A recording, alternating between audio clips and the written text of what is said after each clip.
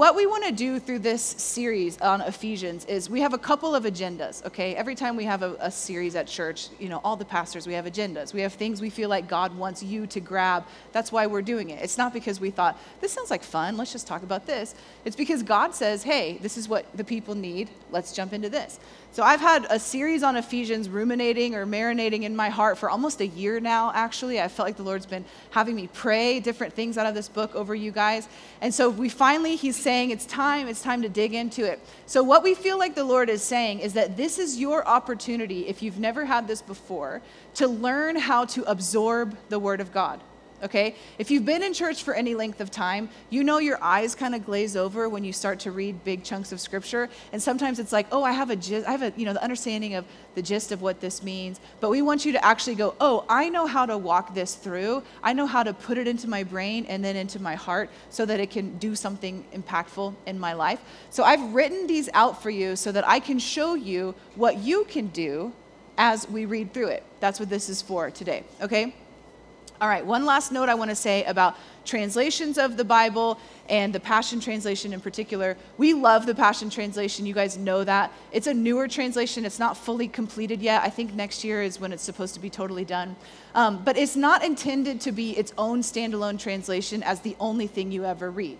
It's the same with the Message. The Message translation is not supposed to be the only Bible that you read. It's supposed to complement the other translations so that you can get a whole picture. So the King James Version, raise your hand if you're familiar with that. So today's a little bit of background type, hopefully any of you studious people will appreciate this, and those that aren't studious, just hang in there with me, okay?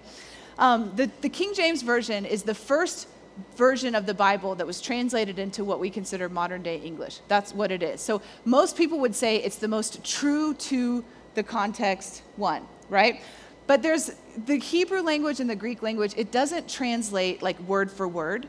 So the King James was the first attempt, and then you go to YouVersion and select translation, and you have all those other attempts at trying to capture the heart of what was in the Greek, what was in Hebrew, and make it into English. The Passion Translation, its desire and its goal is to capture the passion of God for his people in it. That's why when you read it from there, it might seem like really beautiful, really loving, like full of love. That's because that's the intention. So it's not a word-for-word translation. And then the last thing I want to say about translations is we're going to be using the Passion Translation and the English Standard Version, otherwise known as the ESV. Most theologians, which I'm not one, will tell you the ESV is sort of the most true to the meaning type translation, and we love it. But also sometimes it's got a little bit of that glazing effect. I don't know about you, but for me, where I read a chunk of scripture and I'm like, that was beautiful. I don't really know what that means, and I have to stop and really think through it. So we're going to be presenting the ESV and the Passion Translation to help you guys through this series. One last note on that. If you look behind you, you will see a giant sticker that says Ephesians. And the whole book of Ephesians is now printed on our wall, and it's going to be up there for the duration of this series. So what we want you to do is, as the weeks move along, you can do it today, as it goes along, grab one of those markers and highlight the verse or two that you love, that's standing out to you. You can highlight more than one as the series goes on, okay? I started it. I highlighted one that you're going to find out why it's meaningful to me. But before you leave today, just take a second to interact with that, mark it down. What I would love to see is at the end of this series, we can look at that and go, oh my gosh, the wall of Ephesians comes alive, where we get to see what applies to you guys and what you love about it. So don't be silly with it, take it seriously, but make a note, make a star, underline, circle, whatever, and let us know. All right, that's the background. So we're going to be talking about Ephesians, and what I want to do before we actually get into the actual text is give you some background of what the church in Ephesus was, okay? Some of you guys may have heard this before, some of you may not have. But Paul, the Apostle Paul, went to Ephesus on a missionary journey, which we can actually read about in Acts 19. In fact, we actually talked about this story several weeks ago when we talked about when Paul was challenging the people who were worshiping in the temple of Diana, and they began to get saved, and they were burning their magic stuff and their pagan worship. Do you guys remember this story? So much so that it was like 50,000 pounds of silver, and it was affecting the economy of the city because so many people were getting rid of their pagan worship to worship Jesus. It's a great story. You can catch it in Acts 19. But that was when Paul went for the first time. That was in 52 AD, okay? When he wrote the book of Ephesians, that was 60 AD, so 8 years later. All right, when he wrote the book of Ephesians, he was in house arrest in a prison, in a home in Rome, and he died a couple years later. He was martyred. So that's kind of give you some context. The book of Ephesians is the only one of the 13 books that Paul wrote in the New Testament. It's the only one that's not actually mentions people by name. Okay, it doesn't mention, most of his books, all of them, in fact, except Ephesians. He says, hey, tell Timothy I said hi. Tell Priscilla Aquila I said hi. He gives notes, right? In Ephesians, he doesn't actually do that. And another thing that he does that's really interesting is it's not actually addressed to a certain city. Now, you might be like, well, hold on. When I read my translation, it says a letter to the Ephesians. That comment was actually added in the margin of one of the later copies of what was one of the manuscripts they found. The original, most farthest back dating original document of this letter actually did not have to the Ephesians. So what that tells us is that it was intended for all believers, right? For every person who considers themselves saved, the book of Ephesians is for you. Okay, so let me give you a little context of what we believe at Bethel about the Bible. And I hope this is not news to you, okay? I hope this doesn't come as a shock. But we believe the Bible is the very word of God, okay? We believe every word in the Bible is intentionally put there by God. Now, some of those words are put there for historical context. Some of them are put there for deliberate, you need to do this is how you get saved, or this is the way you live your life.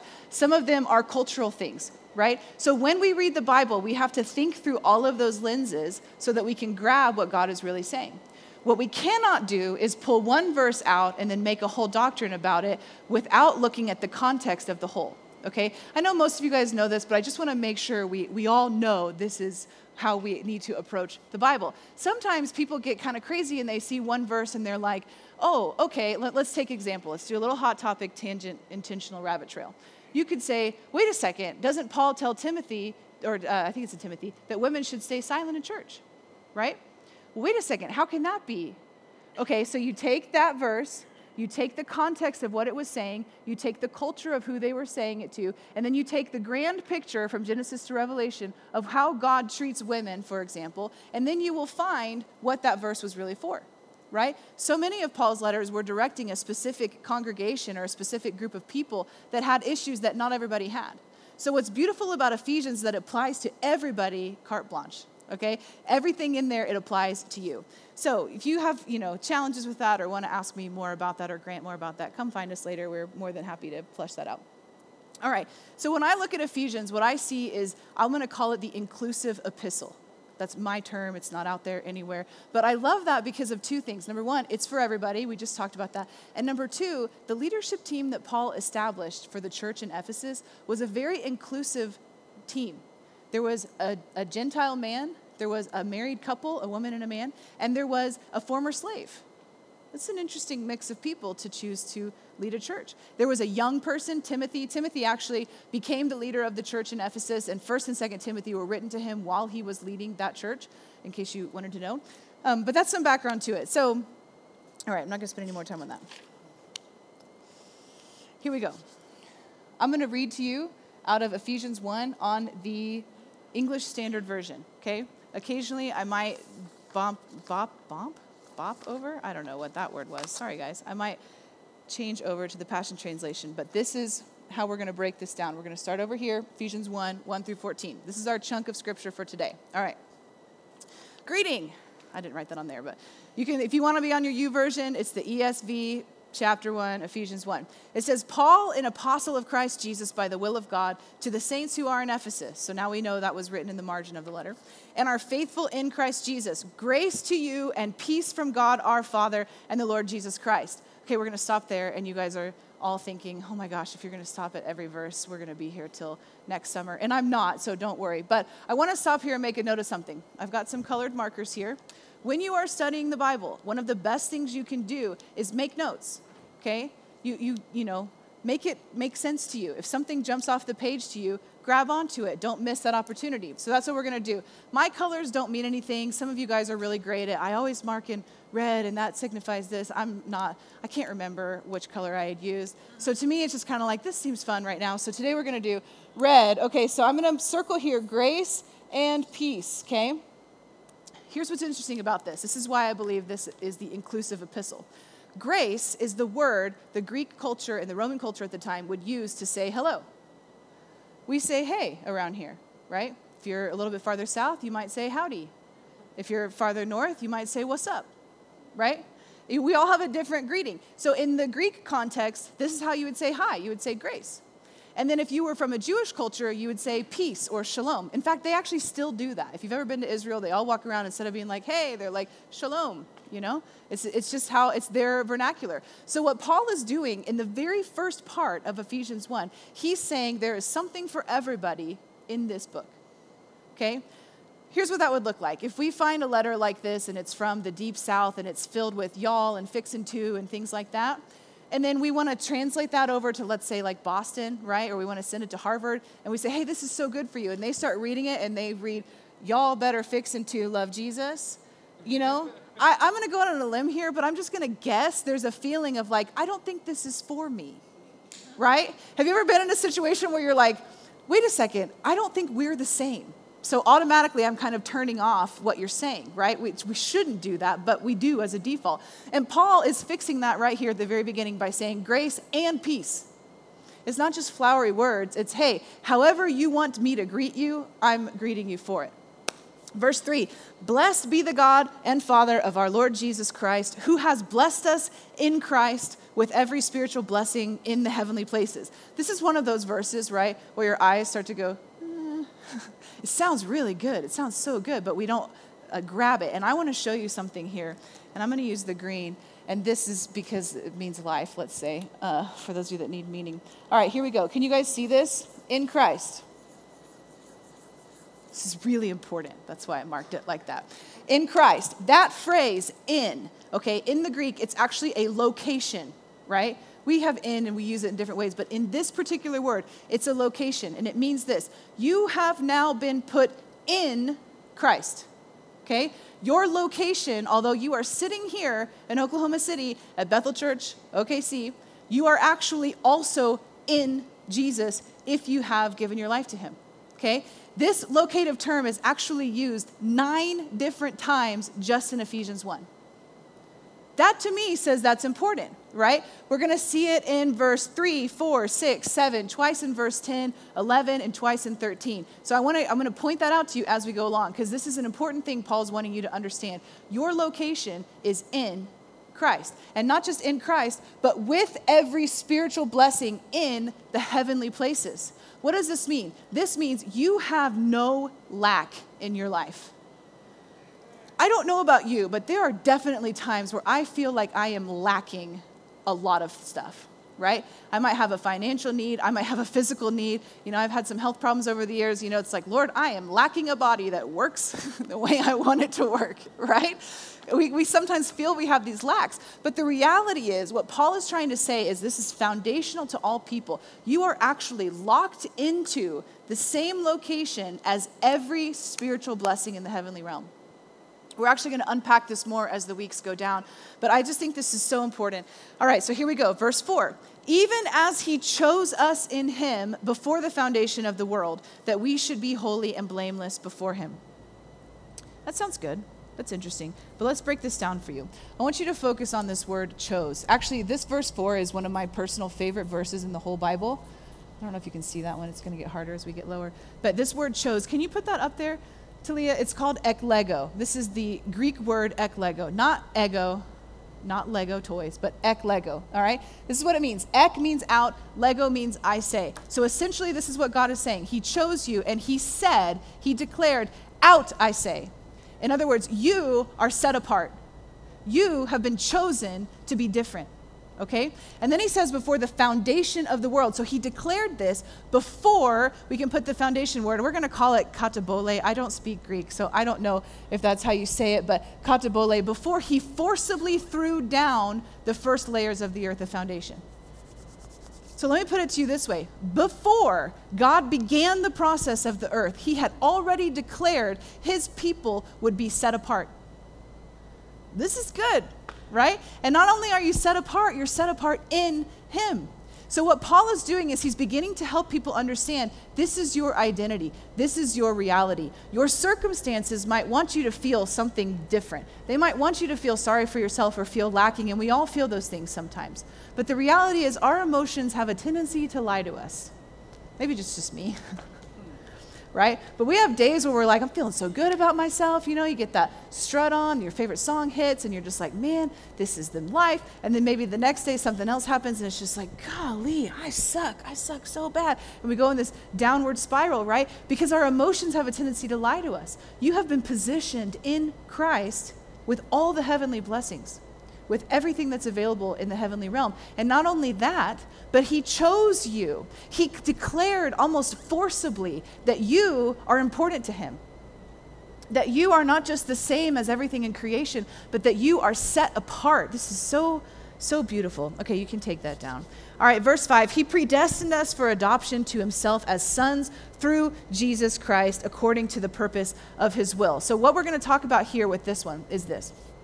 You are predestined, meaning he intentionally thought of you beforehand, right? I don't personally subscribe to the theory that God wants some people in heaven and he doesn't want others. It's just not supported in the whole of the Bible, okay? He wants everybody. Before the earth was even begun being formed, he declared all the people should be set apart for me. He also gives you this beautiful gift of free will, so you don't have to love him if you don't want to, but that doesn't mean his heart is that for some that he's just annoyed by, they don't get to be his children. Right? It doesn't work that way. His heart is for all people. So verse 5, he predestined us for adoption to himself as sons through Jesus. What this is saying here is through Jesus' sacrifice on the cross, you became a firstborn child of God. Of course, you're not as Jesus, like you're not God now, okay? I hope none of you think that. Sometimes we get kind of weird, right? But we're not God, but we are like Jesus. In other words, he is not only our Lord and Savior, he's also our brother, because God, his Father, is now our Father. And he's not the distant father of like, I have a grandpa who was in 1790 and his name was something Kukla. Not like that I have no attachment to, but like firstborn. It's a true story. Kukla. It's a weird name. It's a Jewish name. Anyways.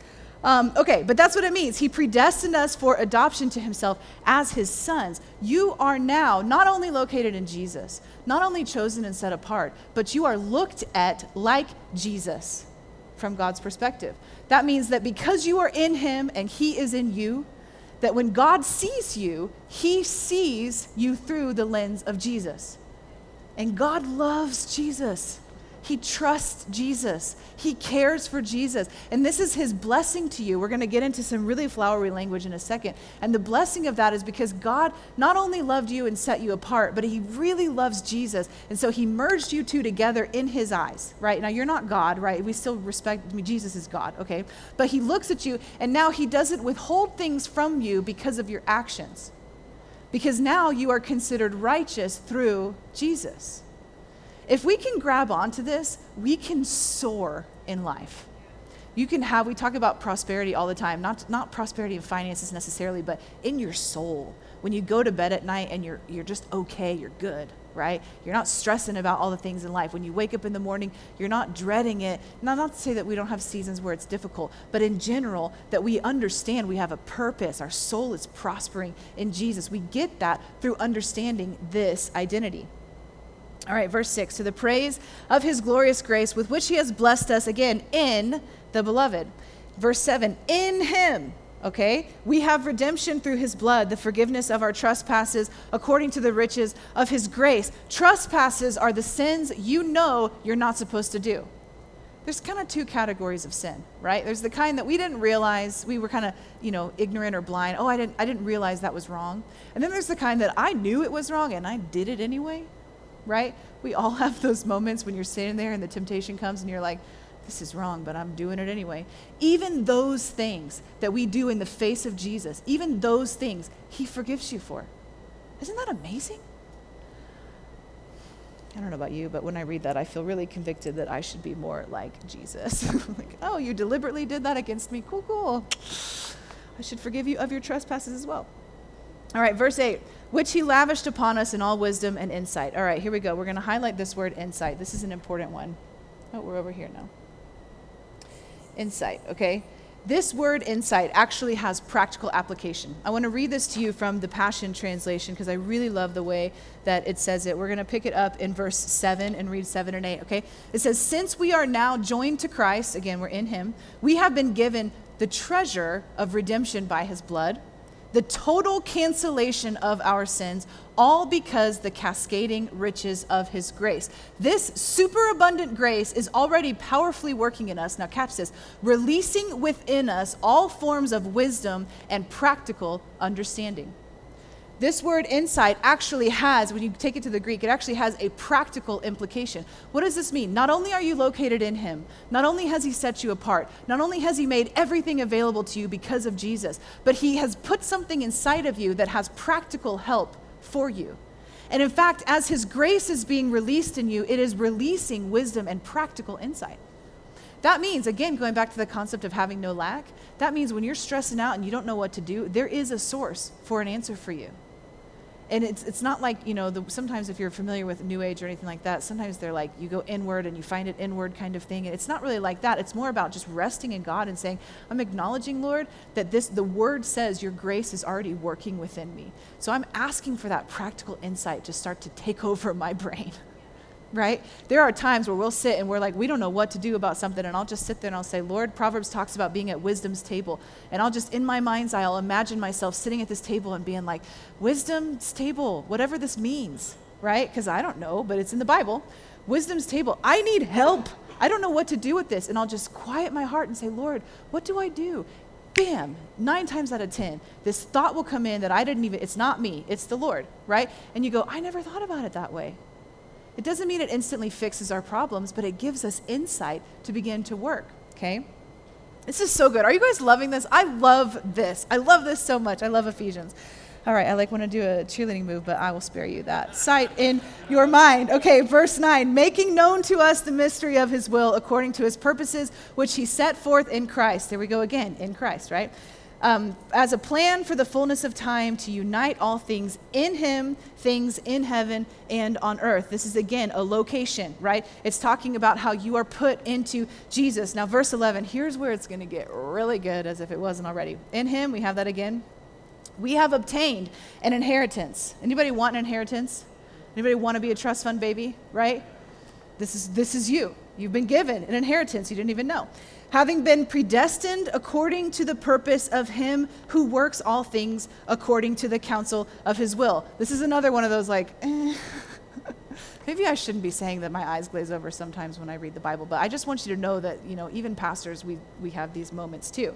We just got to persist and dig in. So here it is in the Passion Translation. Through our union with Christ, we too have been claimed by God as his inheritance. Before you were even born, he gave us our destiny, that we would fulfill the plan of God who always accomplishes every purpose and plan that's in his heart. Before you were born. That's what it's talking about here when it says, you have been predestined according to the purpose of his will. I want to give you some imagery that I can't really fully support, so we're going to talk about it like an imagination type thing. It's pulling together several different Bible verses, and it's sort of loose, so I'm just going to submit this to you for your own consideration. But I love this concept, and it's this imagery that before you were conceived, okay, you were a spirit in heaven. Okay, we all come from God, right? And I want to say before I even get into this, some of us think that we were here because our parents really wanted a baby. And, I'm a really blessed kid in that way that my parents really wanted another kid. They were very intentional, and they got another kid, and that was me. And I've always lived in the blessing. My brother was the first one who came around that they were not expecting, and so it was a little bit of a different feeling, right? And when I think about my life, I'm like, what a blessing to feel that I was wanted from the very beginning. But here's the reality. That's a subpar understanding of the fact that not only was I wanted by God, but I was destined by him. So even if you came from a family where you were wanted, or if you came from a family where you were a surprise and you were not wanted, there was intention behind that. So bear with me with this imagery. Let's just imagine that you are in heaven as a spirit, and God is showing you, let's call it like a scroll, that you can read all the days of your life, because the Bible tells us that God knows every day you're going to live. He knows everything that's going to go on in you, right? And so it's almost like you get to read that with God, where he gets to tell you, this is what you're about. This is why I'm creating you. This is what I have in store for you, okay? And then he connects you with a fertilized egg in your mother's womb, and that becomes your life. In that one moment of that fertilized egg, a lot happens, right? From heaven to earth, a lot happens. And so then you live your life. But as we live in this fallen world, it's like we can't remember what was on that scroll. Okay, we're imagining this, but just bear with me. I love this metaphor. Okay, it's like we can't remember, but the gift of prophecy and desiring God's understanding this, it begins to unearth what was on that scroll. We call that in our language finding your purpose or your destiny. But it's the same thing. It's this innate feeling, I feel like I was made for something. I just don't know what it is. You know why? Because you were. And in fact, God has it written out on this really cool scroll or a book. I don't know what it looks like in his world, but it's intentional and it's purposeful. And so he created this whole world for you, and then he sent you to the earth, and now he wants you to partner with him to unearth what was in you in the first place. And how he says that, and this is Paul saying, in him, in Jesus, we have obtained an inheritance, having been predestined according to the purpose of him who works all things according to the counsel of his will. What is he saying? He's saying everything that God wants you to experience in life is available to you. You have been located now in Jesus. You're locked up in the same place as his entire realm. And now if we will partner with him, if we will be willing to surrender, because sometimes getting into our place that's on that scroll is letting go of what we thought we were supposed to be. Right? I know for my own life, I had a lot of ideas, and I'm not doing any of them. But I'm the most fulfilled I could possibly be. Why? Because I'm doing what God had said. But there's a wrestle that comes where we have to say, okay, Lord, I don't want to lay aside my will for my life, but I'm going to do it because I'm trusting, like we sang in that beautiful worship song earlier, I'm trusting that you have a plan that's actually better than mine. And when I participate with your plan, all the blessing of heaven participates with me. Just think about it for a second. It's getting really good.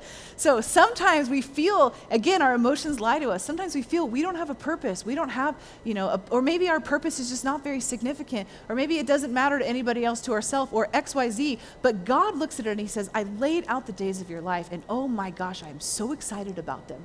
And you may not be fully in them yet, but because I am God, I can accelerate things in your life and put you right where you were supposed to be from the get-go, and it's amazing. And so you don't have to regret that you didn't know this 5, 10, 20 years ago. You get to get excited that when you come into alignment with him in all of what he's saying, and we recognize that we are actually in him, we thought all this time we weren't, but now we know we are, then a synergy begins to happen. We have to take a risk and we obey the Lord, but when we do that, all of heaven starts cheering us on, and it gets really, really good. All right, verse 12, so that we who were the first to hope in Christ might be to the praise of his glory. In him, there we have it again. So good. You guys, that's what I want you to be hearing all week long. In him. I am in him. In him, you also, when you heard the word of truth, the gospel of your salvation, and believed in him, were sealed with the promise of the Holy Spirit, who is the guarantee of our inheritance until we acquire possession of it to the praise of his glory. So I know you can't really see this, but this is so important. I'm going all three, okay? Here we go. The rainbow circling. Here we go. We didn't get enough blue. We got to get everybody represented here. You have been sealed with the Holy Spirit. Most of us, myself included, came unto an understanding that this seal was sort of like a deposit of the Holy Spirit that somehow sets us up to have a baptism of the Holy Spirit. But I don't really think that's very biblical. I mean, the baptism of the Holy Spirit is available to everybody in a moment. That's how God, he gives it freely. It's his desire to do that. It's part of what he paid for on the cross. And so what this is really saying, okay, you can put up the word I cannot pronounce. You ready to hear me butcher this? Sfragazito. Okay? What? Somebody just said it sounded better than me. I don't know. I can't even say it. I'm going to accidentally say something I shouldn't. It looks like pasta to me. Does anybody feel like that? You're like, oh, all of a sudden I'm hungry for Italian food. But this word, all right, it means complete and without defect. And let me tell you what this word is. In the Greek, at that specific time when Paul wrote it, this word was a term used for people selected for special military service. Okay? It was a word that would say, I can't even try. All right? I want to try, but I can't even try. The spaghetti-o word, thank you, Grant, that works.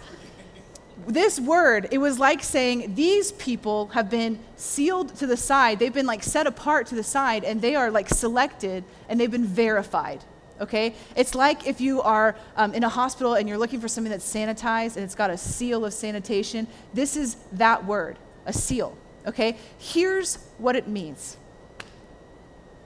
I'm so excited to tell you this. All right, here's what it means. When you had your moment of salvation, a lot happened in an instant, right? We just talked about this. When you were conceived, a lot happened in an instant, right?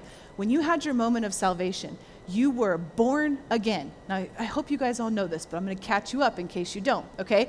You were born again. The old is actually gone. The parts of you that were not good, Jesus took care of that. He justified and paid for your sin. So in that one moment, the Bible tells us that how do we know we're saved? We believe in our heart and we profess with our mouth Jesus is Lord, right? Sometimes we quantify it as like, did you pray the prayer? You know? But there's no prayer in the Bible, interestingly enough. It's a helpful tool, but it's not the guarantee. I actually never prayed the sinner's prayer, and I'm pretty sure I'm saved. And so it's a matter of when you have that moment of faith that happens in you, where now all of a sudden you know Jesus is Lord, okay? So in that moment of conversion, you are born again, and in the Spirit, a lot happens in that moment. And the Holy Spirit comes and he inspects you, and he inspects the work of salvation. And when he has confirmed that the work of salvation is done and complete, he seals you, sfragazito, he seals you and he marks you complete and without defect. This is so great. What is it saying? It's saying that the Holy Spirit trusted the work of salvation in your life, and he guaranteed it.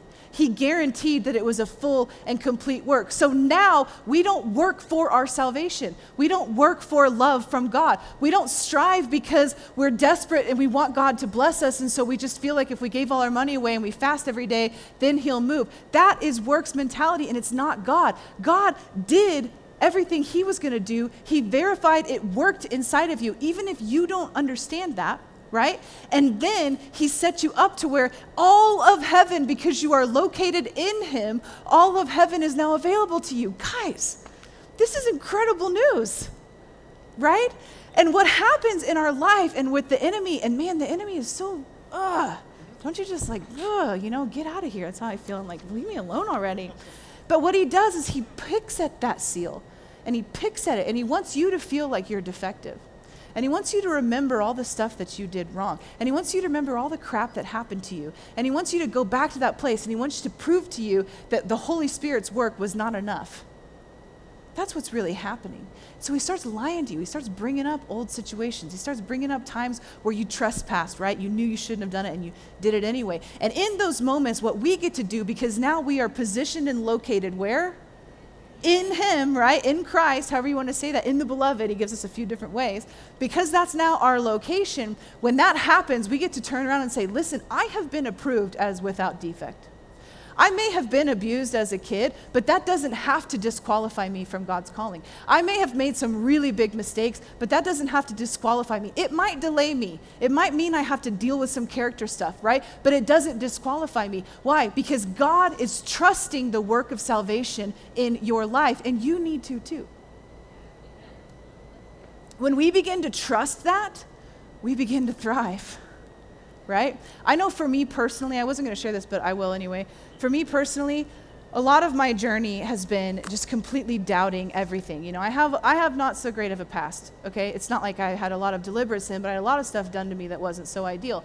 And we all have these moments where we start thinking about that and we're like, oh man, and we just feel crummy. We don't believe in ourselves enough, right? I was having a conversation with one of my kids recently where it was, I'm not going to tell you all the details, but basically this kid said to me, I get that you and dad believe in me, but I don't believe in myself. And I said, well, what are you going to do about it, right? And their response was, well, you just quit believing in me. I said, I got a little frustrated, I'll be honest. I said, not everybody has parents that really believe in you. Right? You're getting a gift here, but if you don't want me to believe in you, let me think about it.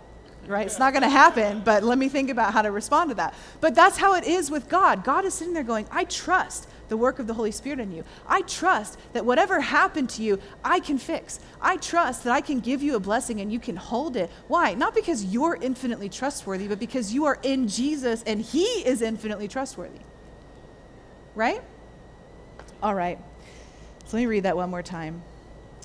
In him, you also, when you heard the word of truth, the gospel of your salvation, and believed in him. See, this only applies to those who are saved. okay? This is why it's important to make sure we're talking to people about Jesus, because don't you want them to get that too? I know I do. All right, you were sealed with the promised Holy Spirit, who is the guarantee of our inheritance until we acquire possession of it to the praise of his glory. So let me just sum it up for you. You have a purpose. You really do. You are not here by accident. You're not. There is no one on the earth that's here by accident. You might believe that, but that's a lie. Just go ahead and help you out with that one. You have a purpose, and we have been set apart. Going back to that eklego word where God declared you to be set apart. We've been set apart, and so that should cause us to walk in a different way. That should cause us to talk differently, to act differently, to rise up a little bit, to consider ourselves sort of regal in that regard. We should be looking at that and saying, man, this is intentional, deliberate thought process of Jesus to set us apart even before he started the world. That should affect us in our life. And the last one, and I cannot say this enough today. Clearly, Paul couldn't either because, he was hitting that 9 times in chapter 1. You were put into him.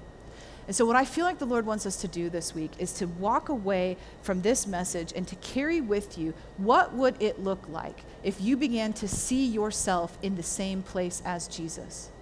Again, we're not talking about seeing yourself as God, right? But seeing yourself in him. That where he is, you are. That where you are in your life, he is. So when you're having a moment and you're, frustrated and you want to make a bad choice, or you're having a moment and you're feeling down about yourself, or whatever the crucible moment is for you, that in that moment you say, all right, Lord, I am in you. And this practical insight is working in me, and I need your help. It doesn't have to look really, super spiritual. It's actually very simple. So that's what I want you guys to take away and do. And what I want to do to end is I want to pray over you guys. I feel like the Lord's given me a blessing to release over you. I know we don't normally do this, but this series is really important to me, and it's really important to my heart, because I honestly believe that if we will partner with God, there is nothing that's impossible. Right? And I'm not even talking about, sometimes people hear that and they think, well, that feels uncomfortable to me. Like, what am I going to have to do that I don't want to do? That's not actually what this is about. It's about, what are you wanting to see happen in your life? And maybe now is the time that God's going to do it. Right? And so as we focus on the overflow mentality, as we focus on grabbing what Ephesians is doing to tell us to live, we're going to use the book of Ephesians. We're going to talk through marriage. We're going to talk about spiritual warfare. We're going to talk about a bunch of topics that apply to us in our regular normal lives, right? And we're going to watch God do some unbelievable, incredible things. So if you would be so willing, would you stand up with me? I want you to put your hand on your heart. There's nothing magical about this. It's almost like an act that lets us know, Lord, I want these words to sink into the very inmost part of me. If you don't feel comfortable with that, that's fine. You don't have to. But put your hand on your heart. I'm going to pray over you. I'm going to release a blessing over you. And you just partner with it if this is what you want to see in your life. And so, Lord, we thank you that this is a season of overflow. And God, we come before you today as a collective of people gathered together under your name, and we want to see you do the things that you say you do. We want to see the Bible take root in our life in this season. So I bless these people to have a flourished life with you. I bless them that as they read the Bible, maybe for the first time, that it becomes alive to them. I bless them with eyes to see deeper into what these words are really meaning. And I bless them this week to have an awareness of their position in you. Lord, I'm asking that the moments where they call upon you would be met with quick answers this week. Lord, we just thank you. We thank you for this season, and I bless them in the name of Jesus. In Jesus' name, amen.